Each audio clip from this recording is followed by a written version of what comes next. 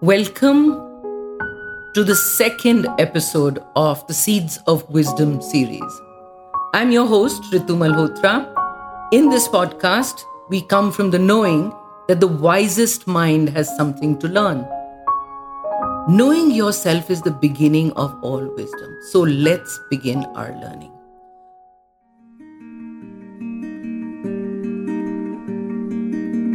Join spiritual psychologist and India's #1 biofeedback practitioner, Ritu Malhotra, as she guides you through the paths of self-discovery and personal transformation so that you can live in alignment with your values and purpose.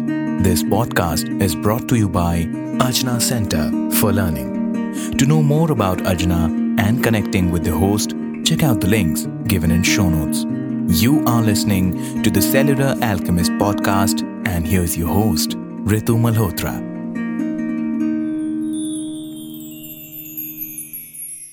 Today, let's talk about the hidden truth of motivation. How can we cash into the currency of motivation?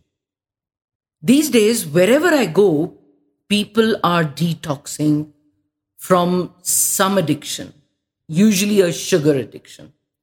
I hear them say, I've given up sugar because I realize that I'm allergic to it. But there are times I just have to have a chocolate-coated cupcake. I know this resonates with so many of us.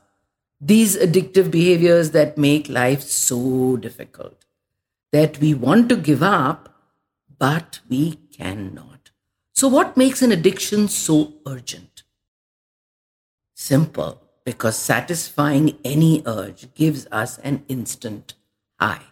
We love the pleasurable feeling and we want more.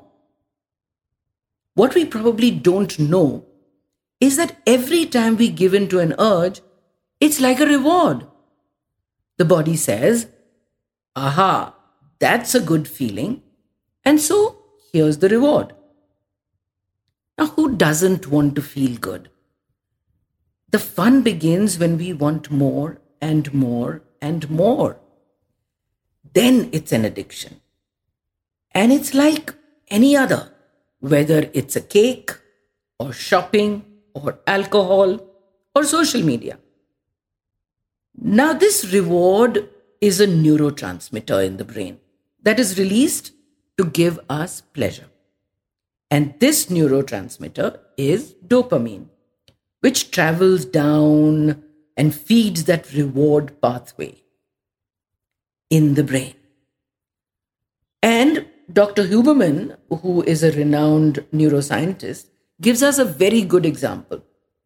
He says that when you decide on a positive action, like, say, exercising every day, and you do that with a feeling of commitment, and you say, yes, I'm going to do it, and the intention is good too, you begin to secrete tiny bits of dopamine in the brain, just with that commitment.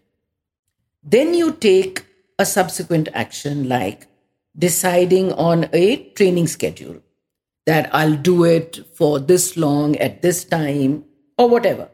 And the brain gets fed with a little more.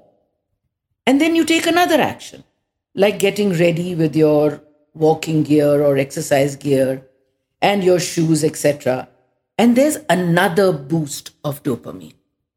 It's like a reward or a motivation supplement. The encouragement that the brain gives you to help you to continue an action that gives you pleasurable sensations. The brain is geared for reward, and like anything else, it wants more reward. But as always, there's a flip side.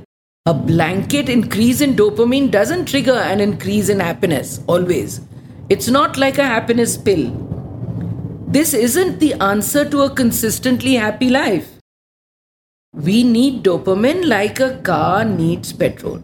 But if you fill your car with petrol until it's pouring out of the windows, it wouldn't help your car run any smoother or faster, would it?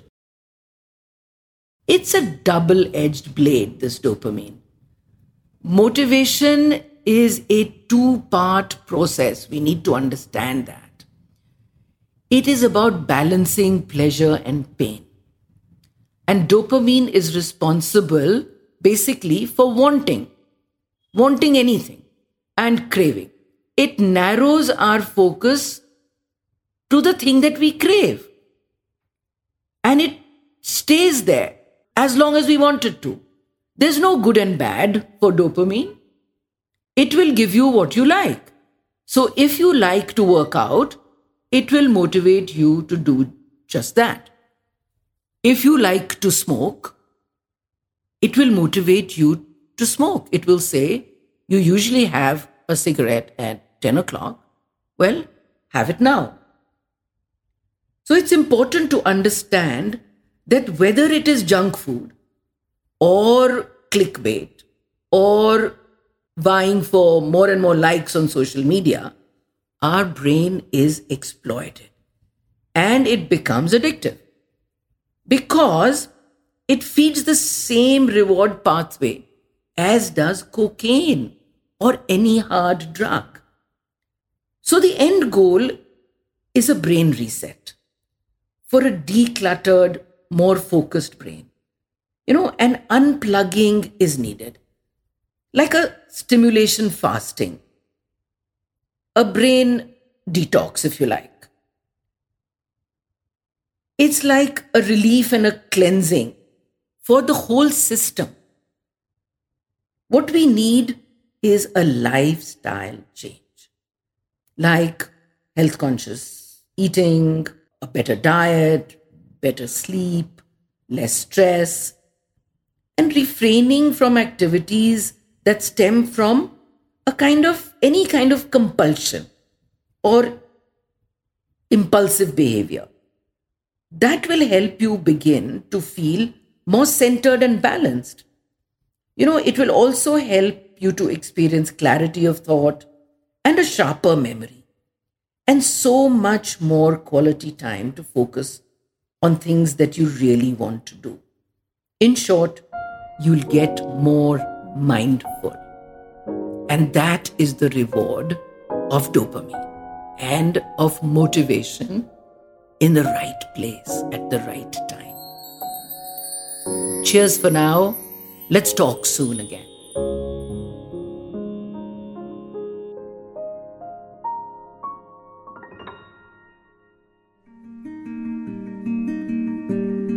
That was this week's episode for the Cellular Alchemist podcast with spiritual psychologist Ritu Malhotra. Don't forget to follow the podcast and join us next week for yet another episode. Thank you for listening.